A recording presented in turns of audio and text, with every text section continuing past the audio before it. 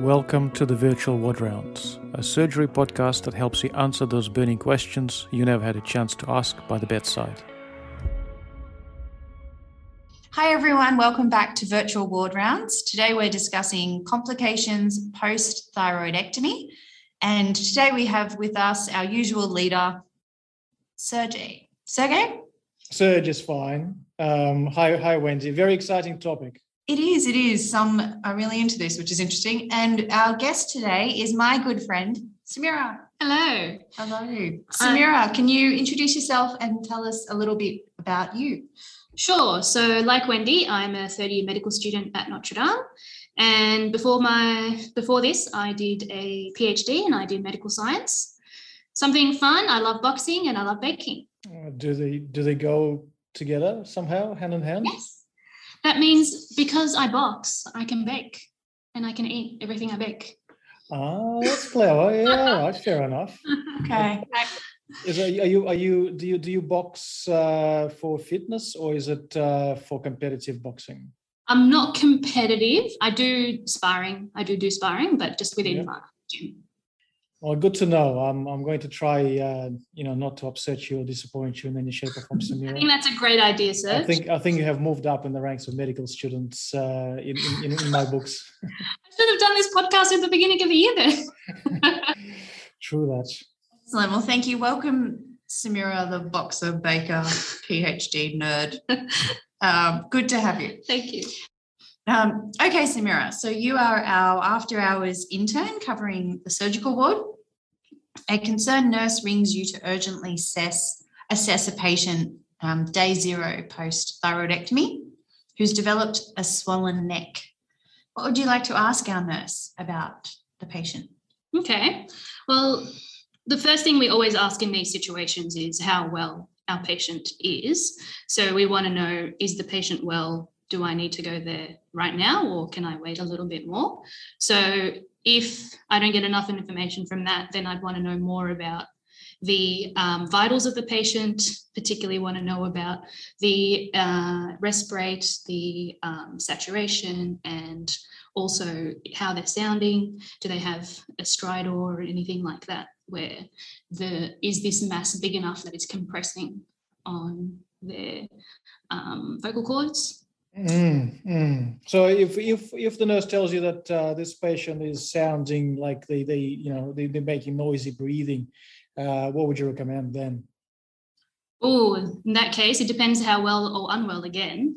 But if they're really unwell, she might need to do a med call. Yeah, look, I wouldn't wait for patient to become unwell because it's a fairly localized phenomenon, the neck swelling, right? So they may well be hemodynamically perfectly well, but they may be already having a degree of airway compromise. So you're going to get the patient sitting up, right? Yep. Sitting up drains everything. It allows things to just open up, right. Opens up the airway as much as possible. You're going to ask the nurse to put some oxygen on. Yep. All right. And I usually tend not to bother with nasal prongs or anything, just slap on the at least a Hudson mask, and then instigate a medical response team, because airway is by far the most important thing that keeps you alive, right? So if there's any chance that the airway can be compromised, and in post-thyroidectomy neck swelling, you assume it is a what? Recurrence of the tumor? No, it's too quick. Exactly. Overnight recurrence. Is it post-operative infection? No, it's too quick. No, what is it? It's a hematoma. It's a hematoma. It's a bleed. And the bleed is a funny thing in the neck, okay? It doesn't just compress, and it's a pretty soft thing. What it does, it causes inflammation and laryngeal edema. And also what it does, it compresses not the airway, because it's protected by your voice box, by the cartilage of the larynx and the trachea. It compresses the veins of the neck, reducing venous return, which contributes to laryngeal edema. And once you get that critical laryngeal edema, you're in bad trouble, because intubating can be very hard. Yeah. Mm-hmm. Have I instilled a sense of doom and urgency in you? Yes. So inflammation, reduced venous return, so the engorgement of the venous, of the veins of the head and neck, and direct pressure together can precipitate a fairly abrupt change in the patient's airway patency. And that must not be ignored. Yeah. So we've talked about giving the patient oxygen and we've activated our MET call. What else should we do, Serge, just immediately for our patient? So we sit them up, we give them some oxygen, and if the swelling looks like it is a hematoma, it is threatening, and you are comfortable doing that, so then you should probably open up the sutures and let the hematoma out. Okay. I've never had to do that personally. It's better be lucky than good, but it has happened. You can get a bleed. It can be in the middle of the night when no one else around, and opening up the neck is very safe because you can't damage anything. Okay, everything is all you need to do is cut the sutures, and there's transverse sutures that are holding the skin. Open it up with gloved finger. Most of the time the hematoma will be superficial, and most of the time you don't need to open up the deep sutures, but you can't really damage anything by just opening up the wound.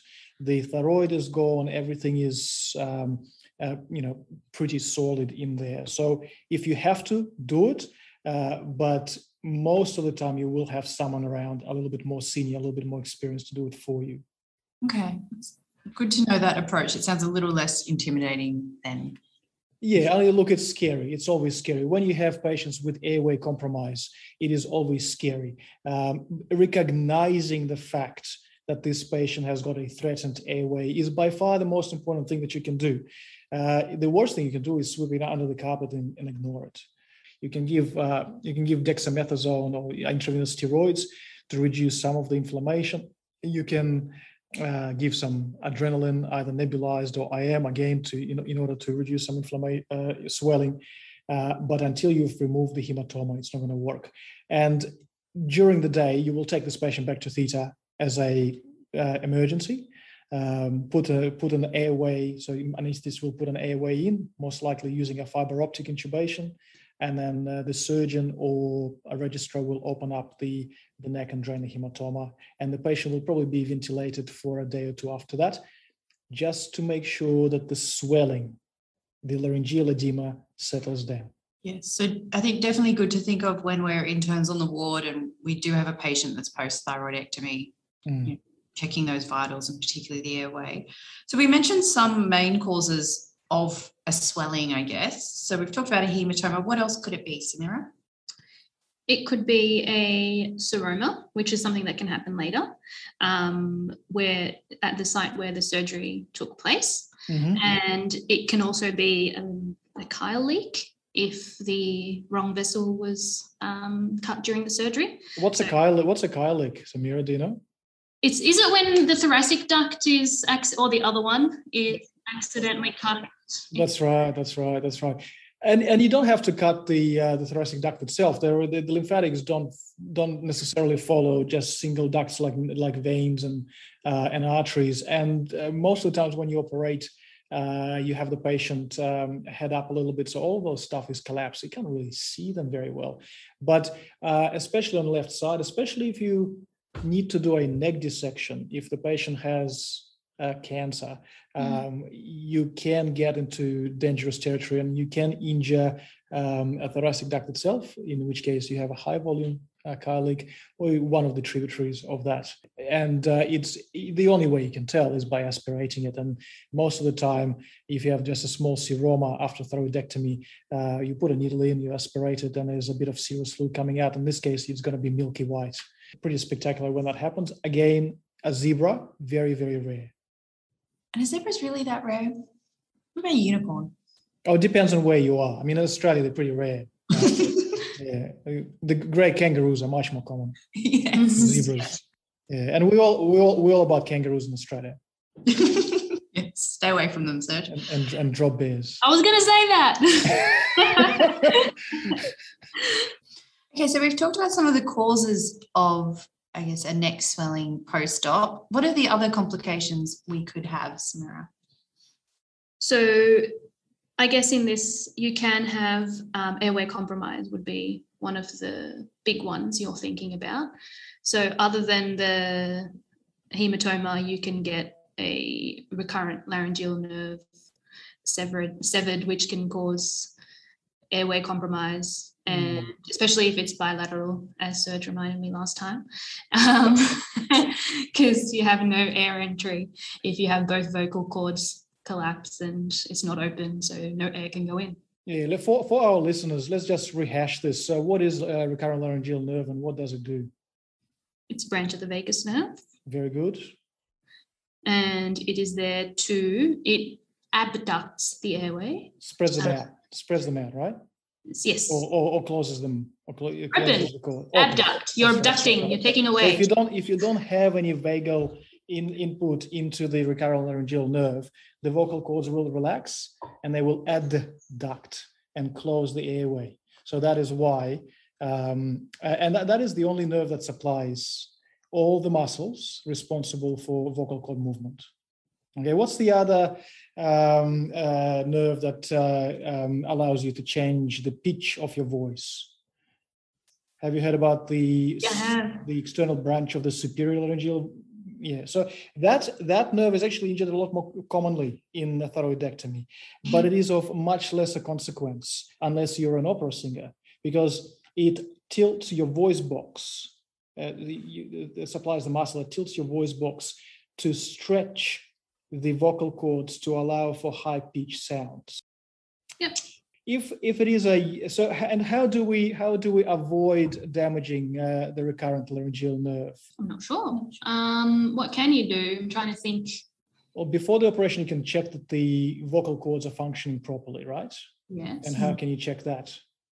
Well, the vocal ones, their speech and the speech, yeah, pa pa pa pa pa.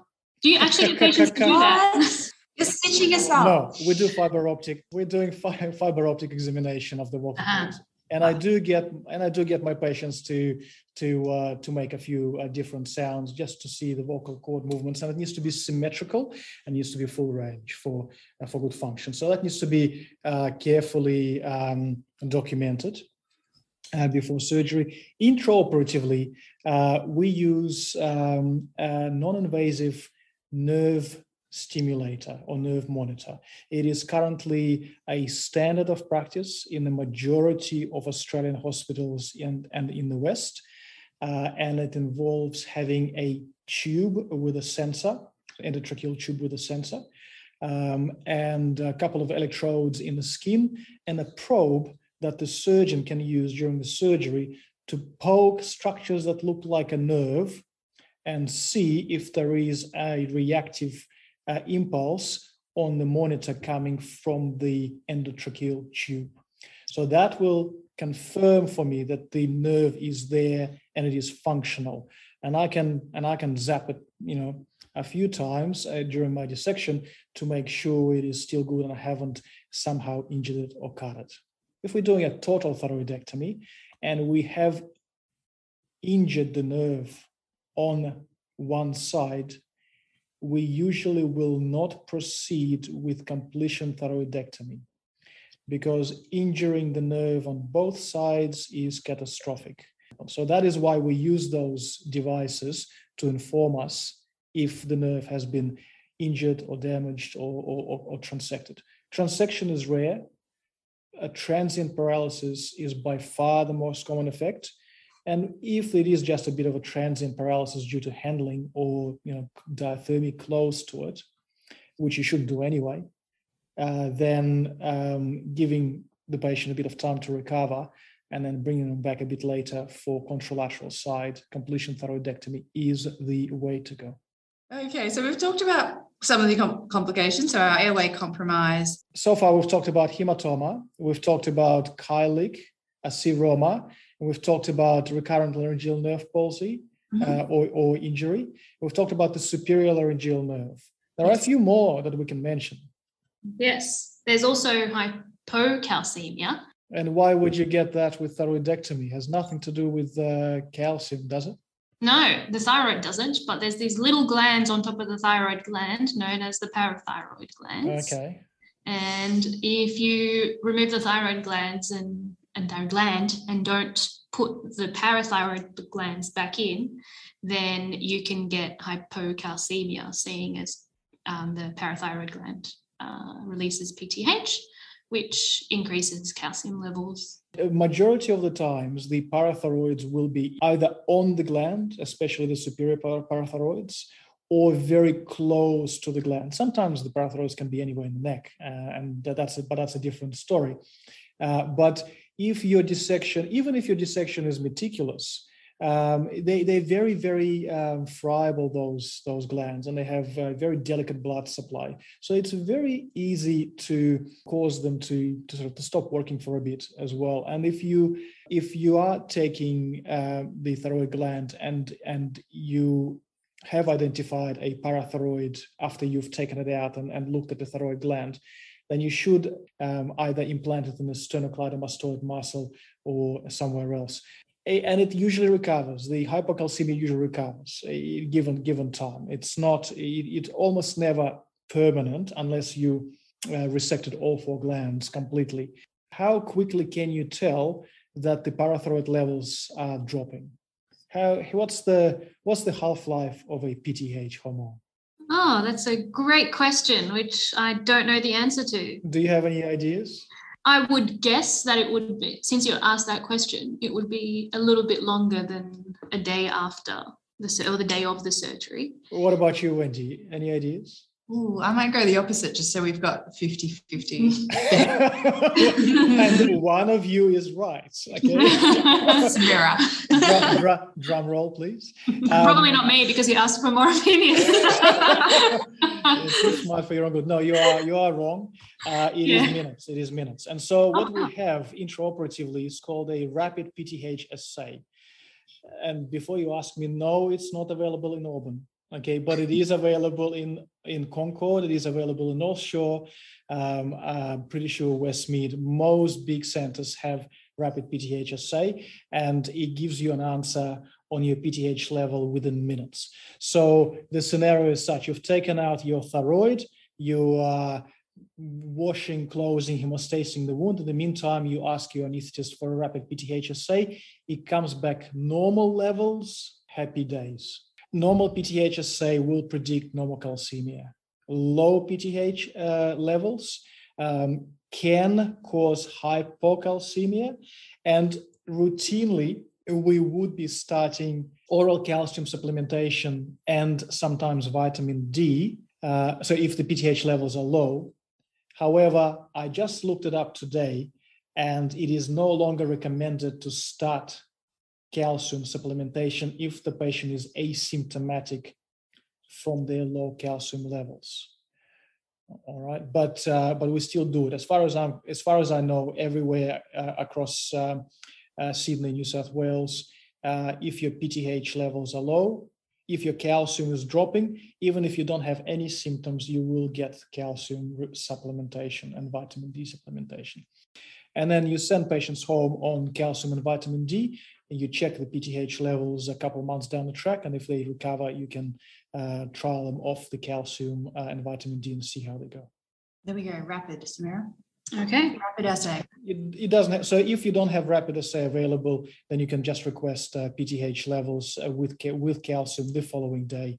Okay, so we've talked about the complications, and for those listeners who are currently in exam mode, that's definitely a high yield question. What are the complications, and what specifically are the 2 nerves at risk?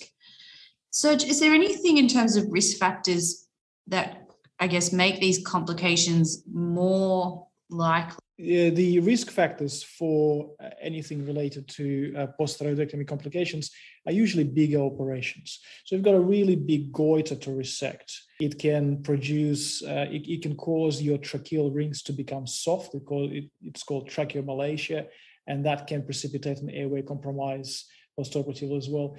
Truly massive goiters in Australia are very uncommon, but if you work in a developing country with iodine deficiencies, you can see some spectacular stuff sometimes. Mm-hmm. Another time when you will have to do a big operation will be in cancer patients. So in those patients that you need to do a central neck dissection or a lateral neck dissection, it is a big operation. There are larger chances of patient developing a postoperative bleed, collection, seroma infection, and the risk to the surrounding structures is also significantly increased. Another specific problem or specific risk factor is active thyrotoxicosis. It is very uncommon for us to operate on a patient with active thyroiditis, but if we do, those patients are at high risk for everything. The operation is harder because the gland is inflamed, it is sticky, it is fragile, and bleeds quite profusely. It is harder to dissect structures around the thyroid gland. And because of manipulation of the gland itself, you can actually squeeze quite a bit of thyroid hormone into the bloodstream and cause hyperthyroid storm. Okay. Most of the time, these patients will come to me when they are euthyroid, being treated with an antithyroid medication such as PTU or Lugol's iodine. But occasionally, very occasionally, we have no choice but to take out a thyroid while it's still hot. Okay, guys, so we'll wrap up there with our 3 key messages. And Samira, as our guest, you get to go first. Okay, my one's going to be, if you have a suspicion that your patient is unwell, you straight away need to escalate and start treating this patient for airway compromise. Very good, very valuable. Don't delay. Time is oxygen. Do you have a take-home message, Wendy?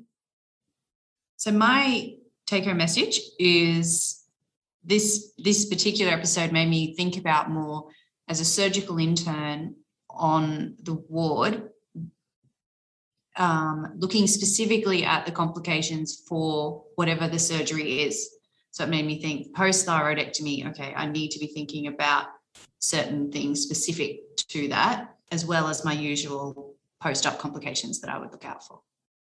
Yeah, exactly. Each surgery has its own specific risk factors, and it's not limited to thyroidectomy, but thyroidectomy is a good example because there's a lot of specific issues and problems that may occur.